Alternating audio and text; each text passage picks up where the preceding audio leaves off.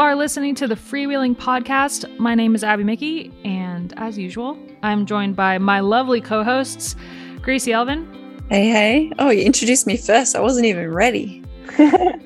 I know. I was just like, who looks the least prepared to be introduced right now? Gotta keep you on your feet. Yeah, it's good. I like it. Lauren Rowney. Yeah, good morning. You had me on my toes as well. I was like, who's she? Who's lovely here? Who's the lovely co-host? This is a great game for me. You're all lovely. She did it because she could see I was looking at my phone. Yeah. And Amy Jones. I suspected you of doing this before, and then you've been like, no. I was like, oh, is it because I'm looking in the opposite direction? You're like, no, I didn't even see you. Busted. To be fair, before I didn't notice, but this time I thought that it would be funny. And I think I was right. Yeah. Well played. All right, we've got a ton to talk about today with the Amstel Gold Race over the weekend. It was phenomenal, but then again, I might be biased. We've got Paris-Roubaix coming up. But before we dive into all of that, just a quick note from me, the editor of this podcast. Boss. I was super nervous. I was super nervous last week about the conversation that we all had at the end of the episode. We had a conversation not like that, but same topic of trans people in sports on the regular podcast, and the reactions were everything from death threats in my DMs to just a lot of, people were really upset. To be fair, it was like during that, the regular podcast has a lot more listeners.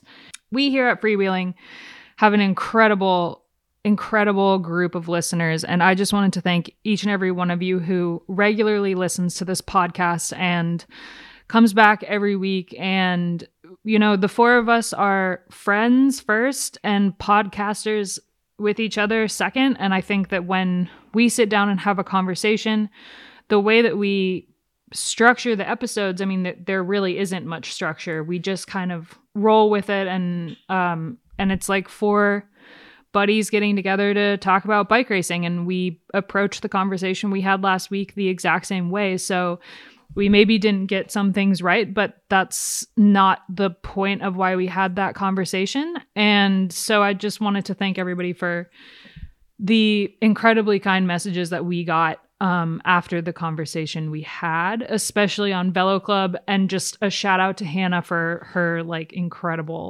the incredible points that she made on the Velo Club Slack, because I'm still impressed.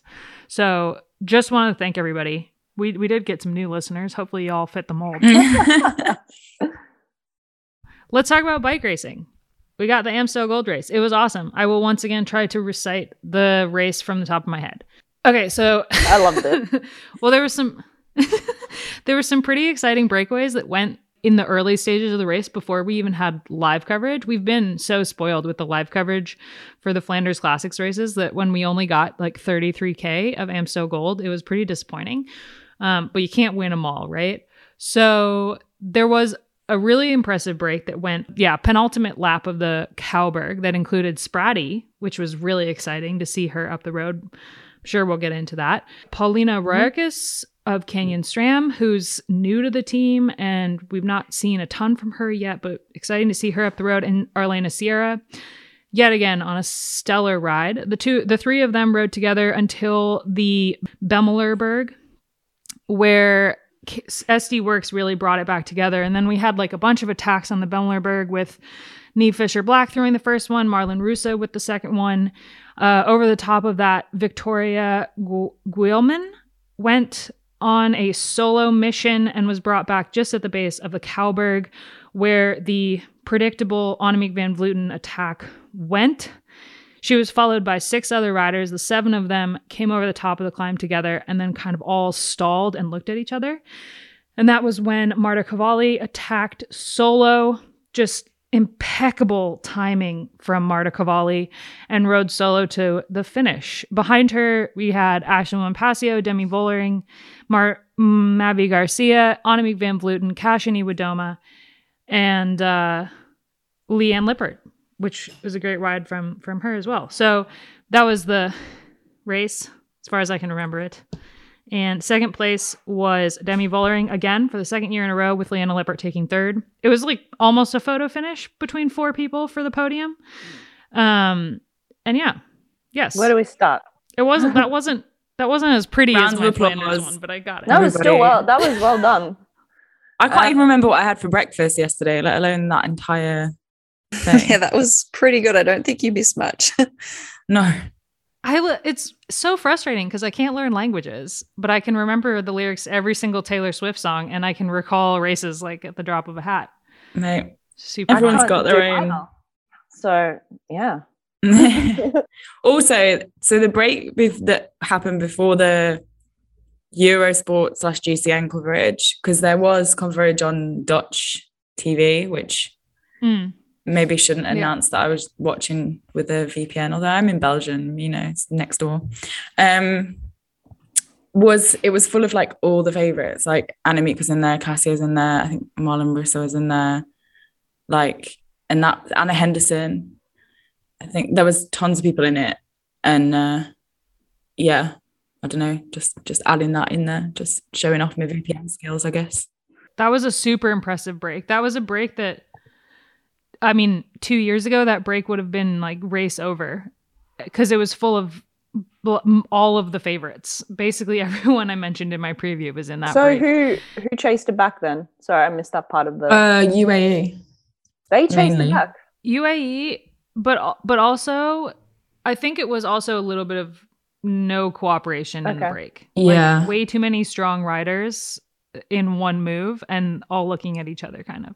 Because at one point, Van Dijk got frustrated and attacked the break, and they did the like chased her down and then everyone sat up kind of thing that we've been seeing a lot. Well, of poor this Anna year. Henderson was in like multiple breaks and was getting like really pissed off with everybody, like, because no one was coming through. Like, you could see her like gesturing and just visibly annoyed that no one was willing to keep it going. Yeah, it could have been a good She had a opportunity. good ride. Yeah, for her to get a result. I think that's why.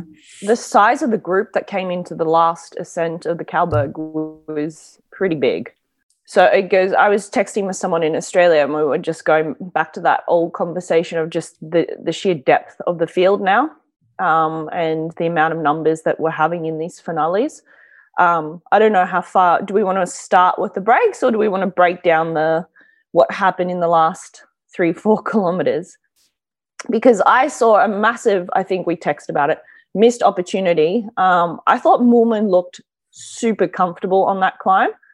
And I was screaming at the television when they had that moment of hesitation, which always seems to happen just as like people crest that climb, and we've seen it time and time again. I was going, whack it, someone whack it. And then just as Moolman looked the wrong direction, Cavalli was gone, and it was just too late. I think this was such an interesting moment, hands down for me, the most interesting moment of the entire race, because there was so many factors at play in before and after that one attack that really helped Cavalli ride away to the finish. Like, we had Annemiek van Vleuten going full gas on the climb, and only 6 other people could keep up with her, which I think we touched on it last week, and we can talk about it again, that she just can't ride away from people on these short climbs anymore. So we had that effort by Annemiek van Vleuten, that once they got to the top, everybody was in the hurt locker, but still hanging on. And Cavalli was able to take that moment when they all sat up. I mean, they like fanned across the road, all of them. And she was able to read that moment and take advantage of it. But you're right, Lauren, the second that she attacked she chose her moment perfectly, but there was an element of luck involved, because right when she started going, Ashley was looking the wrong way. Then Demi hopped on her radio telling her to follow it. But I feel like that distracted Ashley more than it told her to follow it, because then she didn't react fast enough. No one could react fast enough. And that's when Cavalli got a little bit of space. And then when they all kind of started to line up to chase her down, there was a moment when Ash was flicking her elbow and Annemiek was sitting right behind her, and Annemiek wouldn't pull through. So for the entire 1.7 kilometers to the finish, the only person in the wind was Ashley. Like, nobody else was helping her pull because Vollering was in that group. They all knew that Vollering was going to probably sprint for the win. So it was such an incredible, like, bike racing 101 moment where Cavalli just read the race so well, and it worked out. I mean, what should have happened is, again, going back, I thought Ashley looked good. Maybe she was feeling it in her legs, but she looked great.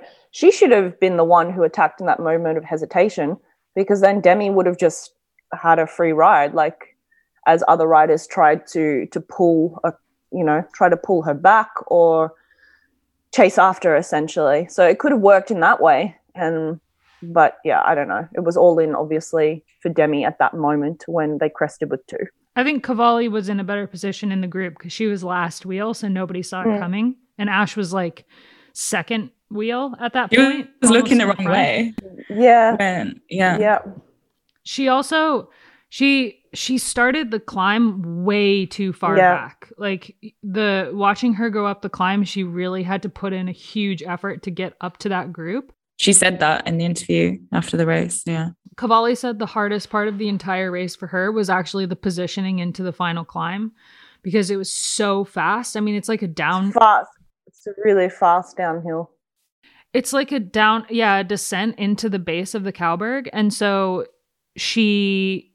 Cavalli said she's like gets a little nervous in those like really, really fast moments. And so the positioning was the hardest thing for her. And I found it super interesting that Jumbo-Visma was the team that was driving it into the bottom of the climb, actually, with Anna Henderson on the front and Corinne right behind her.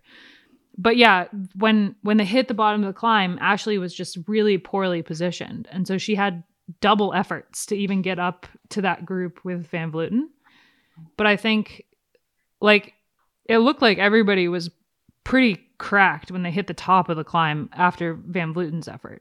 As you would be following that, but Cavalli found something a little extra. She saw an opportunity. I think we all saw the same thing, though, in like, Ashley could have done something better, and it just like trying to put your finger on what that was.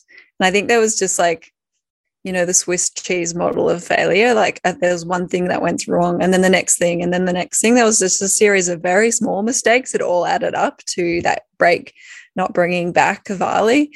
Of course, Cavalli was on a ripper day, like great timing for sure, but to hold the power for another K.5 to the finish is impressive. But I don't know, like I saw something similar to what you're trying to say, Lauren, too, of like, Ashley looked really good up the climb, regardless of her poor positioning at the start. Like, as they got to that steep part near the crest, she looked pretty good. And, Annemiek looked awful, even though she was probably got feeling pretty good too. But I feel like I can't not ever say that. I'm sorry, Annemiek. Maybe it's like a whole big bluffing technique that she has, that she always looks terrible, so no one ever knows if she's feeling good. She looks like she's fighting her body. She looks like a marionette, like puppets on strings. Like, that's what she always reminds me of. We copped so much criticism. I think it was last year when I kept talking about her riding style, and I was like, "Is it the canyon?" But why? It's objectively messy. Like, she'd probably admit the same, surely. Like, no one. Okay, sorry. But you look at her, and then you look at Rihanna Marcus. Holy crap. Rihanna Marcus looks like an angel on a bike. She is like, her upper body is like rock solid. And she just like, she looks like she's putting out so much power. And it's just so beautiful to watch her ride a bike. There was one point when she was on the front. I think there was like a little break that went, maybe it was after the Bemmelerberg, or it might've been earlier in the race. And she was on the front and she just looked incredible.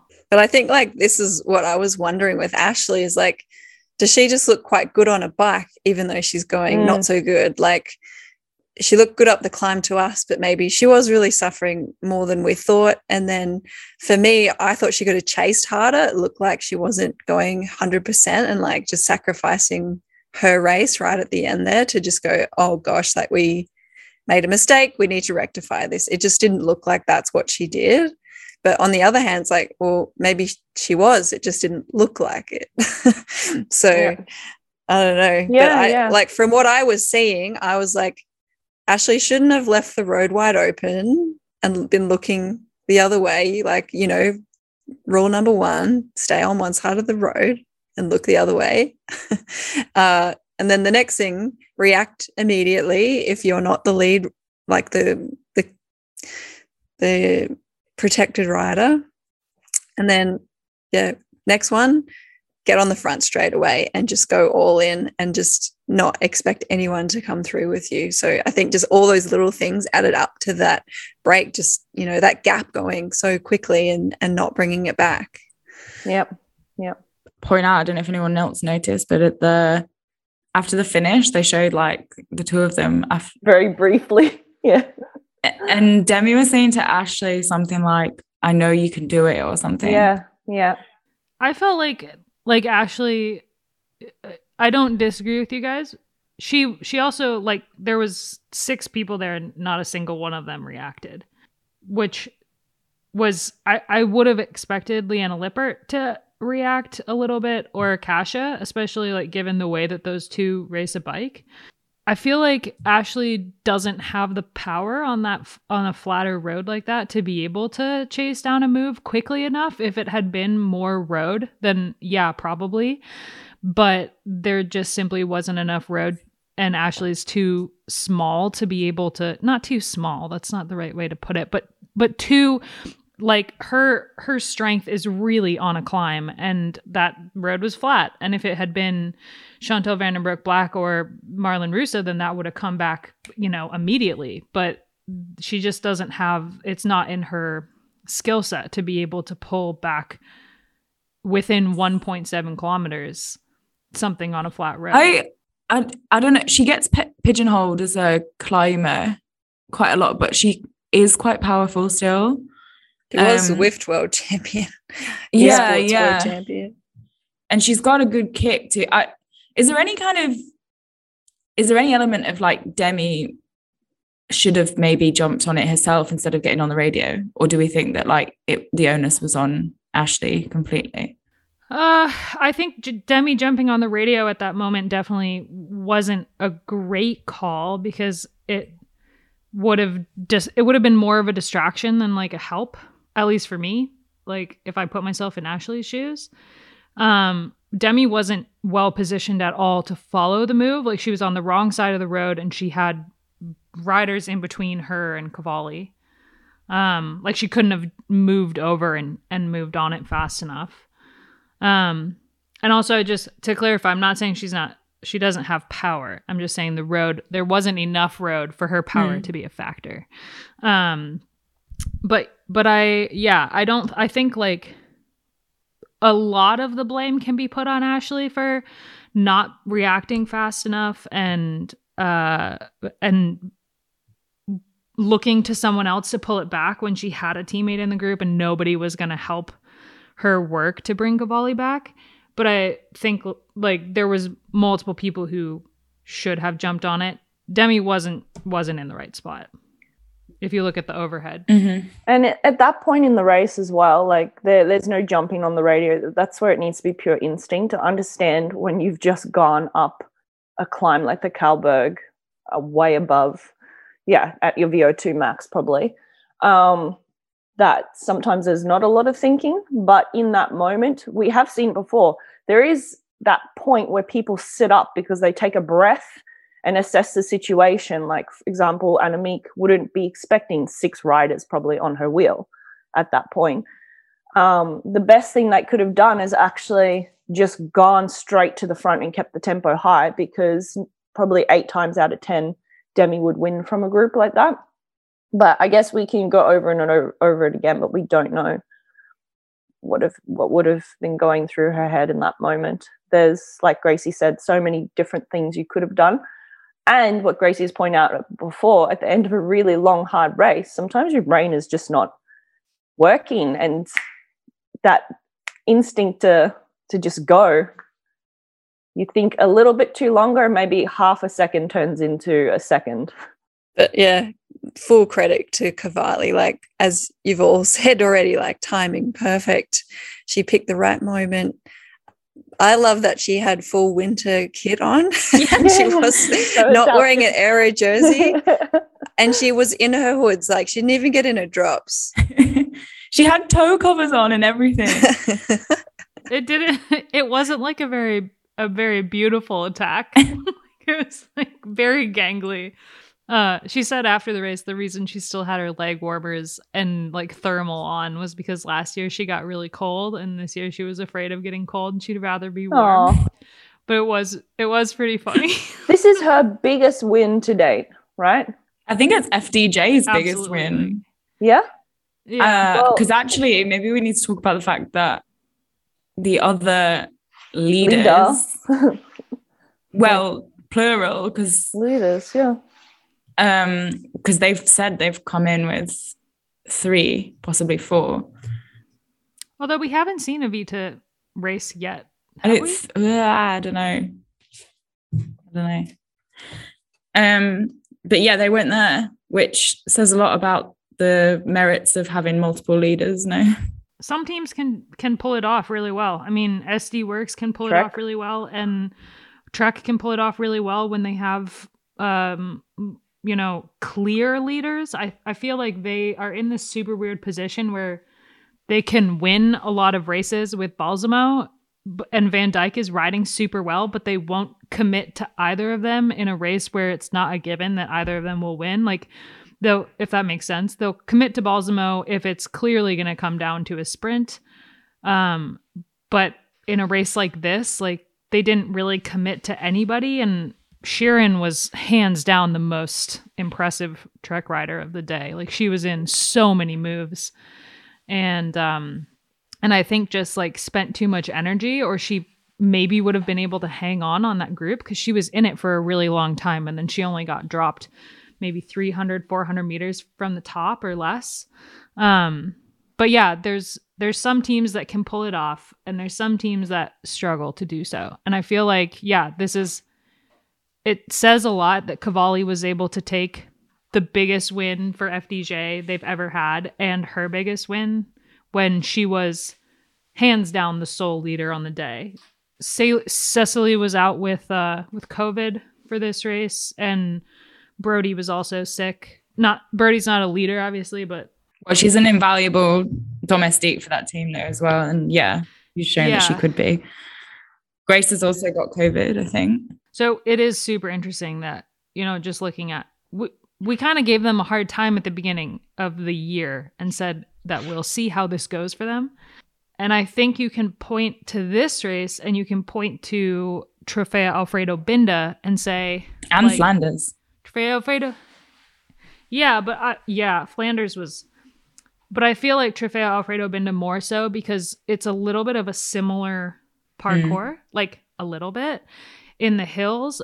And also there was like a moment in Binda that I cannot let go of where Cavalli had just attacked and was off the front with Niamh Fisher Black, and I think it was... Go on, get that memory going. Rider. And then you could see behind, there was a clear gap to the peloton, and Sile was attacking. And it was like that super weird moment when Cavalli like heard Sile coming and like went over to the other side of the road super quickly. And then Sile was off the front for a minute, but she got brought back. And there was that moment is like a moment that I can't let go of, because it was just such a like, what are you guys doing kind of moment. And this was, not only was the director in the car when that move went and Marta was the only one in it, he was able to jump on the radio and say, Marta, this is your moment. Try. You've got nothing to lose, which Marta said was one of the main reasons that she didn't like think at all, and she just attacked as soon as he told her to go. Yesterday. He's able to focus solely on her. And if her and Sile had both been in that move, they wouldn't have ended this way. Well, this is what I was about to say before, like, is that with Binda and other instances where that's kind of happened, is the blame doesn't lie entirely on the riders. Like, it's in fact, it's possibly more with the directors for not just kind of putting their eggs in one rider's basket, so to speak, and sort of, just delegating roles. For sure.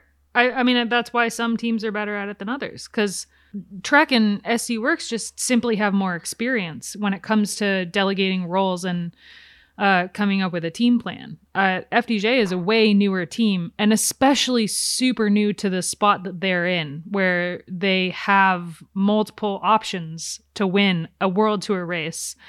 They're a tiny team that came from being a development team with only French riders and working their way slowly over the years into a World Tour team that has multiple different nationalities on it. It's like a brand new spot for them to be in as of 2020.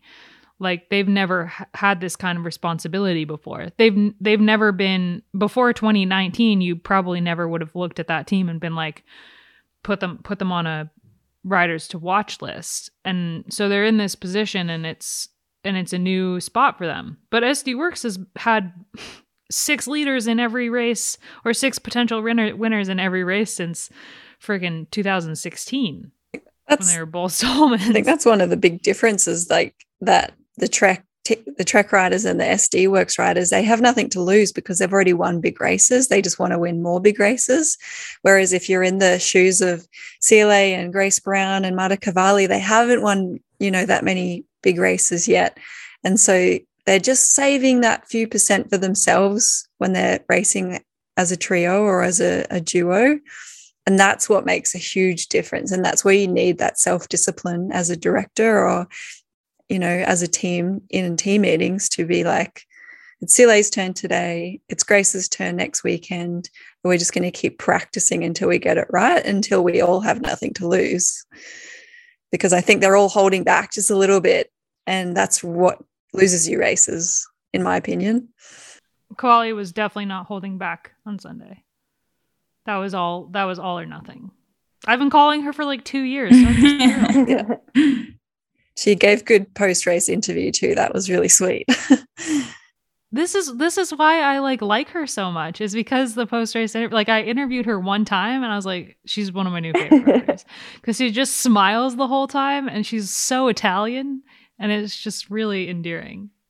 Someone that I wished I could have seen how they went if they were freshish, I should say fresh loosely, going into that last climb was Elena Sierra. I think she is still one of the most underrated riders in the peloton, and I think she should also be a leader for Movistar as well as Emma and Annemiek, and she can almost be better in some ways. Like, she won't be a mountain climber and a pure sprinter, but man, she has won pure sprints in the past and she can climb, and she's got some pretty good power by the look of it. And I would have liked to have seen if she could have made it into that final group if she wasn't in the breakaway earlier. After crashing as well. Yeah. With Emma and another teammate. Poor thing. There was like 3 of them that all crashed together. Yeah, this is my sneaky VPN viewing. She's got a slower start to the year, right? Emma Norsgaard. She said we can call her Emma. I don't know. I can't think. She's got the double name. Yeah, Emma Cecile. Let's not go into Danish names, shall we? Anyway, that's very complex. Yeah, she's had a bit of a quieter start to 2022 compared to last year. She was on the podium almost every race, I think. She did have COVID earlier in the spring. Yeah. Kind of ripped its way through the peloton. It is, yeah. She did also win Les Amis. I forget that. That was a while ago. Yeah, I mean, like 2 months ago, yeah. Well, the spring's gone by like really quickly. We've got 2 weeks left of this period, the classics. Then we can all have a nice lie down for a minute. Hey, please. For like a week, and then we have Itzulia and Burgos. Oh, yes.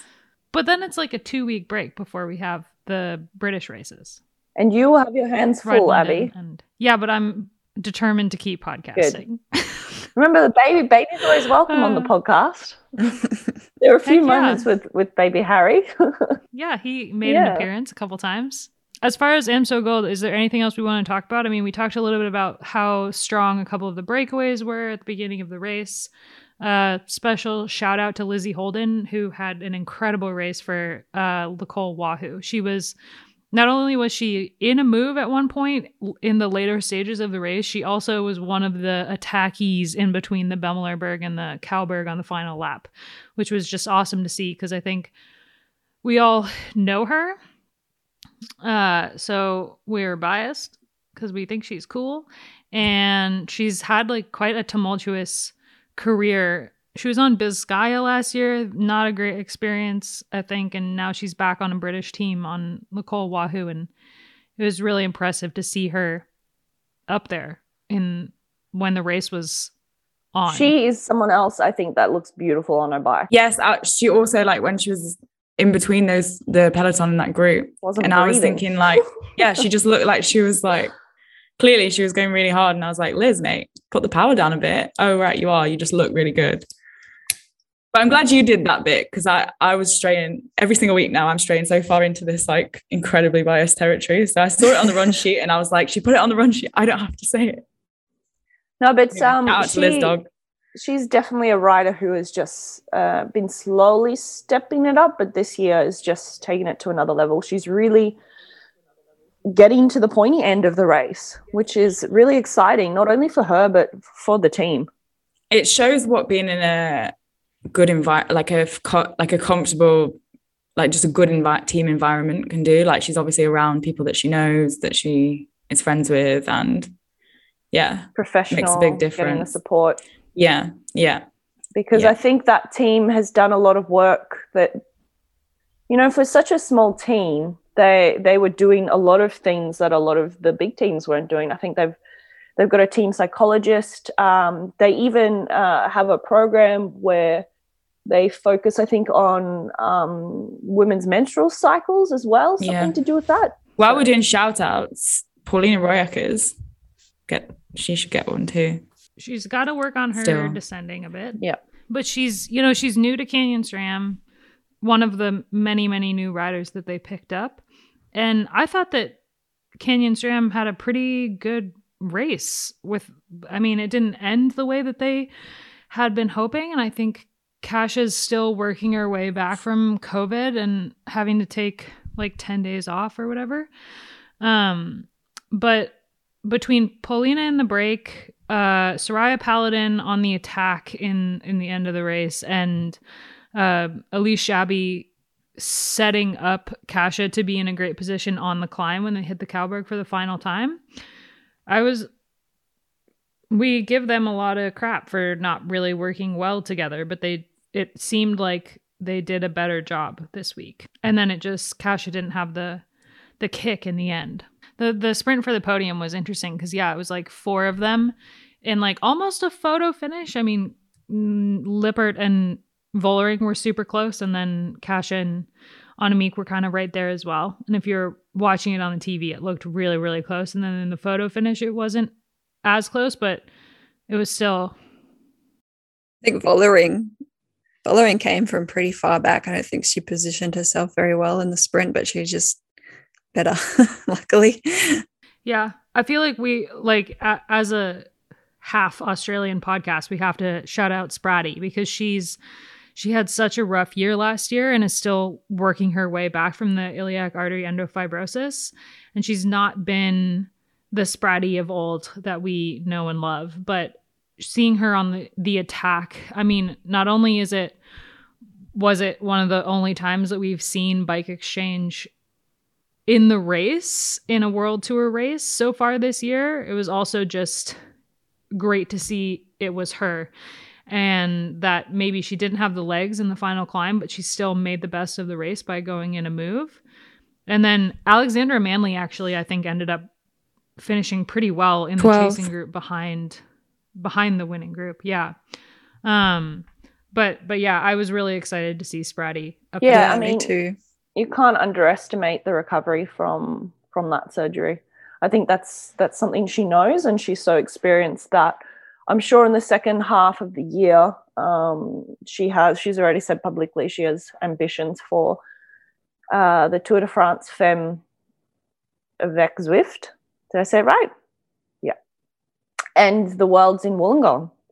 And it's also quite vulnerable to race how she's racing, because it's easy when you're not feeling yourself and you're not as strong as you'd like to be to just, take a back step in a backseat, I should say, in some of these big races and not, go on the offensive and be in breakaways or try, because it makes you vulnerable. It makes people go, oh, what is she doing? Or like, it might not look good on TV, or it might not feel good because you're being judged from the peloton. So I think big ups to her, because she wants some heavy races in her legs and she's going out and being proactive about it rather than just being, just another number in the peloton. And I think that's actually a kind of a challenging thing mentally to do. So yeah, good on her. I think that, especially when you've won huge races in the past and when you've been the rider people are like looking over their shoulder at, and now well, hopefully Tour de France Femme avec Zwift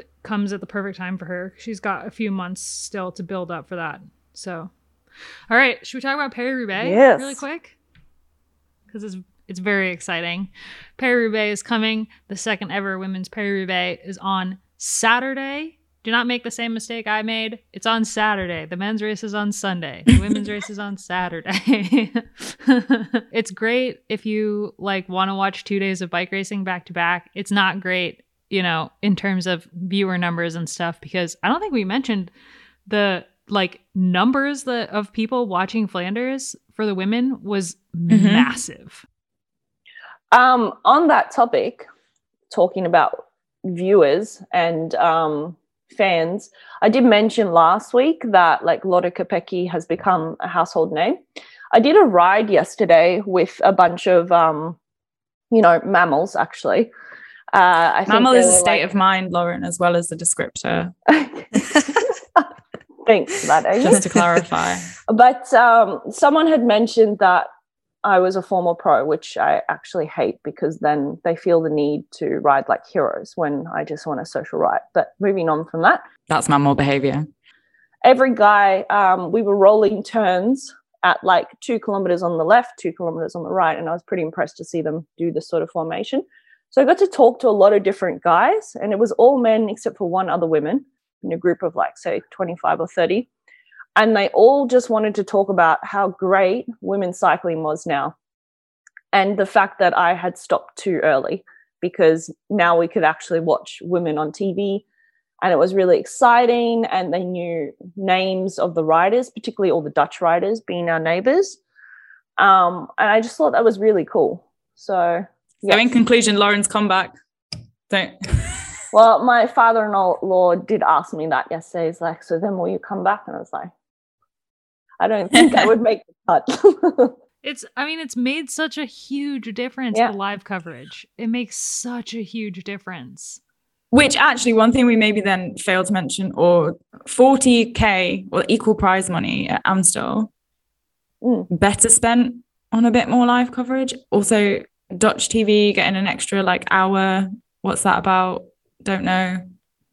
Why? How? I don't know. I don't know the ins and outs of maybe that lies with GCN and that not buying the rights for that extra bit, or I don't know. But I feel like GCN is pretty good about if there's live coverage up for grabs, they will take all of it. In which case, this is what was a bit confusing, is there was that extra hour of coverage, just only in Holland.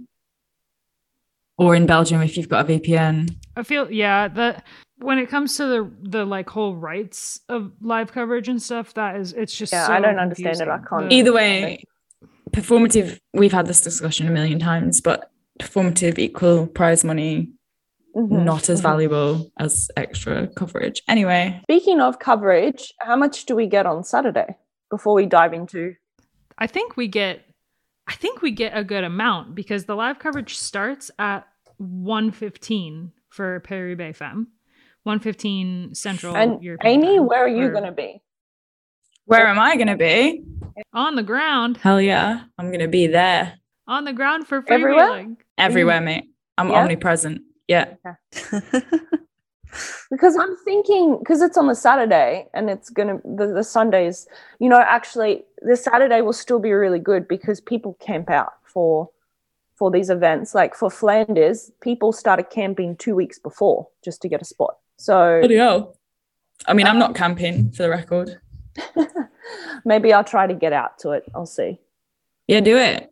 Good news. I'm pretty sure that we will get to see all sectors in coverage. All sectors. I'm pretty Big sure. true. I'm pretty sure that the broadcast will start approximately 34K into the race, and that's before the first sector. Well, that's much better than last year. The race this year, just really quick on the course for the race.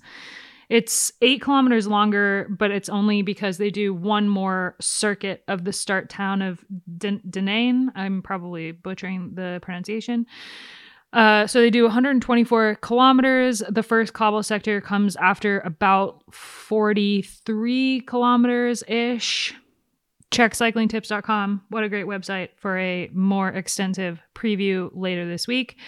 But this is just what I could scrounge up in 10 minutes before we started recording.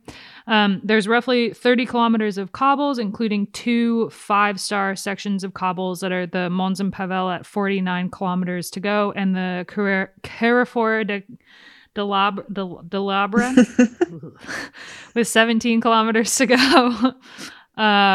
So the course is exactly the same as last year, but with an extra circuit around the start town, and is probably why we they don't have to show that part. We don't have to see those circuits. The racing is really going to kick off on that first cobble sector. That was where Lizzie went solo last year and then rode all the way to the finish by herself. Looking back on it, maybe not the most exciting race, although the fight to chase her down and behind was pretty exciting to watch. But if you listen to past episodes, it's hypocritical to say like a lot of full race attack was really exciting to watch, because we've been critical of that in the past.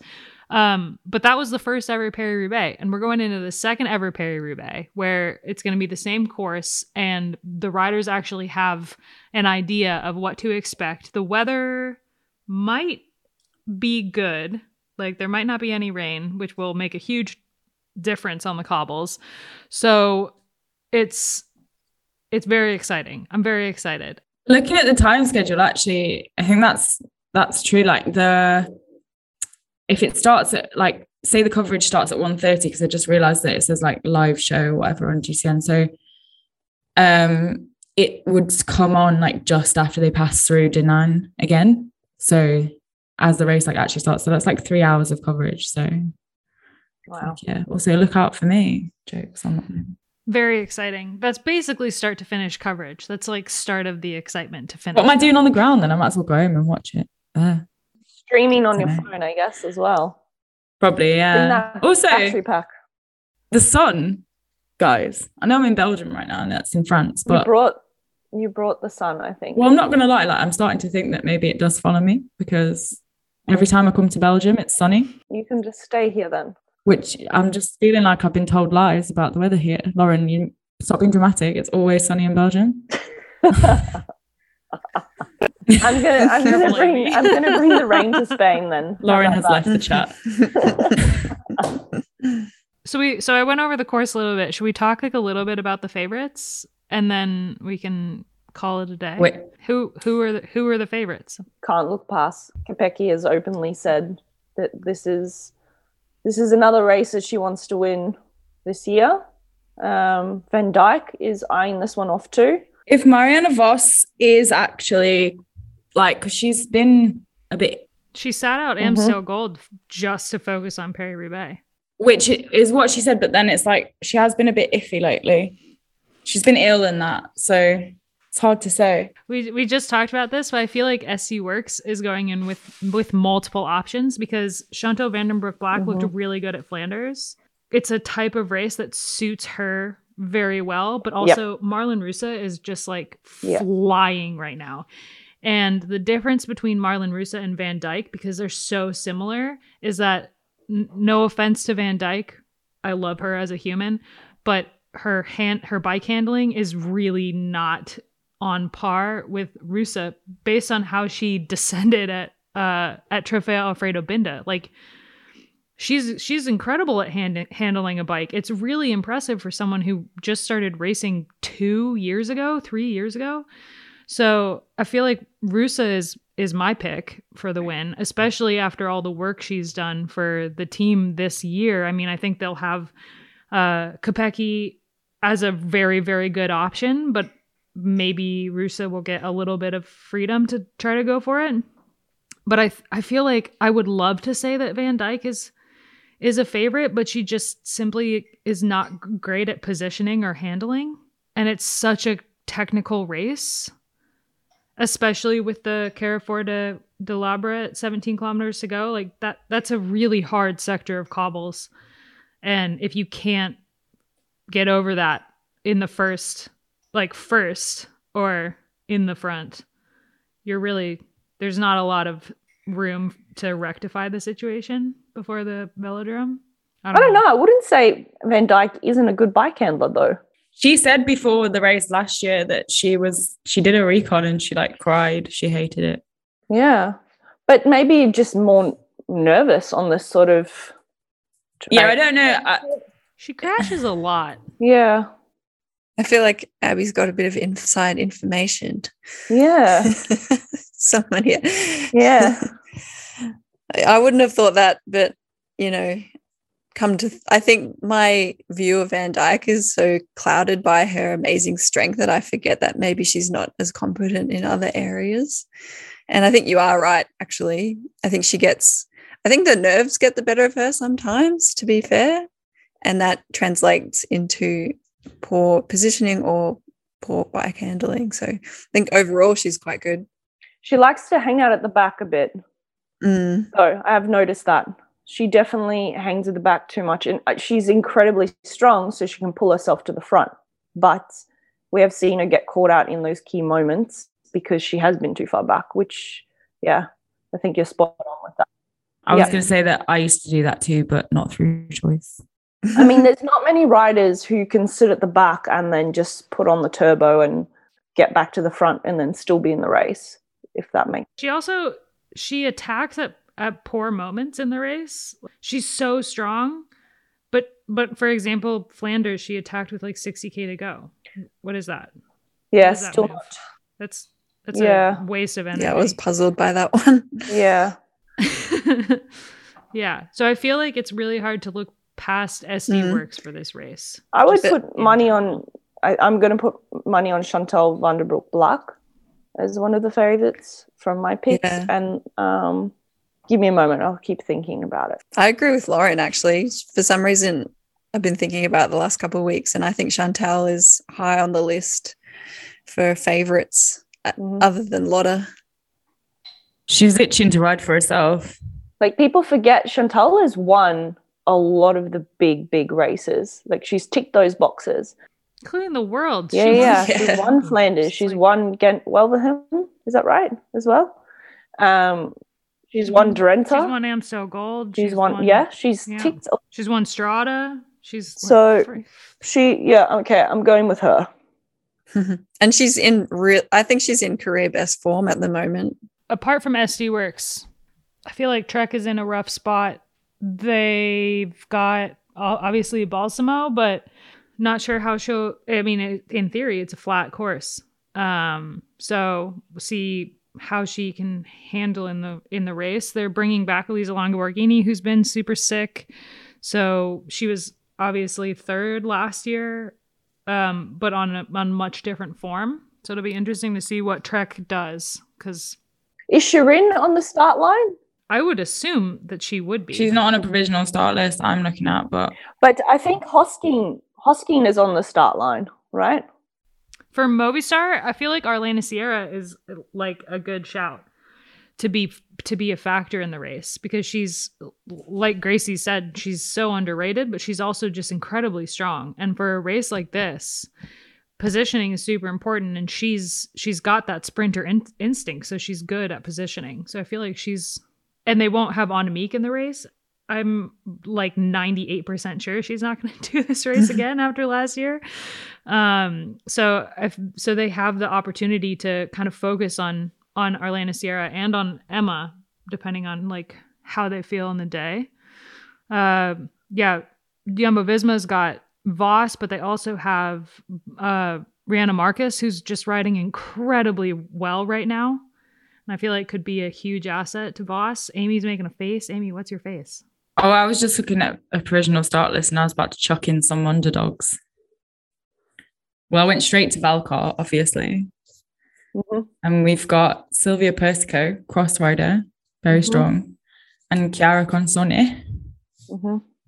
So, what about from Canyon? Do we have? I think Sarah Roy is targeting this race, but who's targeting the race? Sarah Roy. Okay. I would love to see Sarah up there. There's not a ton of backing to like numbers. There's not enough. Yeah, she's had a quiet start to the year, but you can tell that she's, in pretty good shape.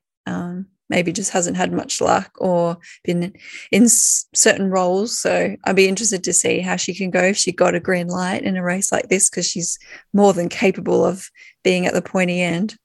Yeah, she's just got incredible power. Like when you look at this race, if she's positioned well and she believes in herself, then she can do something pretty special here. Bastianelli is also rocking up. She was fifth last year. She's had a ripper start to the season. And what are FDJ going to do? Is the question. Who can say? I wonder if Grace will be back. She wanted to be, but that will be the question. I guess she'll be out of quarantine by then. I mean, she has the power. This is the thing about this race is we don't have years and years to look back and be like, this is how the race was won. We only have 1 year, and it was not like a throwaway year, but it was just such it's a race that just cannot be replicated because of the weather for the first edition and also the first edition. So there's nothing to point back and be like, okay, so this is the type of rider we're looking at. These riders have done well in the past. We're like almost going into it blind for the second year in a row, if that makes sense, which makes it even more exciting because we could have just named a ton of riders that are not going to factor at all. That's why you have to watch and find out. Gracie, you're commentating again, right? Yeah, I'll be commentating on SBS in Australia. Yay. Everyone, yes. So use your VPNs to pretend you're in Australia. But also we don't condone the use of VPNs officially, just so we don't get in trouble. No, people don't. There's like no one who would get it. You never know. Listens to this podcast. But to be fair, she is the best commentator right now. So. That's until Abby and I start up our... It was nice. I enjoyed it. I got 3 hours of Gracie in my ears the other weekend. All right, so Paris-Roubaix coming up on Saturday. Check cyclingtips.com for a preview. And also Brabantse-Pijl on Wednesday, a nice little midweek seasoner. That was the race last year that Ruth Winder won in a photo finish. Where Demi Vollering learned not to celebrate early. Yeah. Yes. So that one also has live coverage, so make sure to check that out in the midweek. And that's it from us. Thank you so much for listening to the Freewheeling Podcast. If you're riding on Zwift right now, hope you've had an awesome almost 1 hour ride with us today, and that we kept you entertained for your entire tour of the Macquarie Islands. It's my favorite. It's my favorite world. Thank you so much, and we'll be back next week.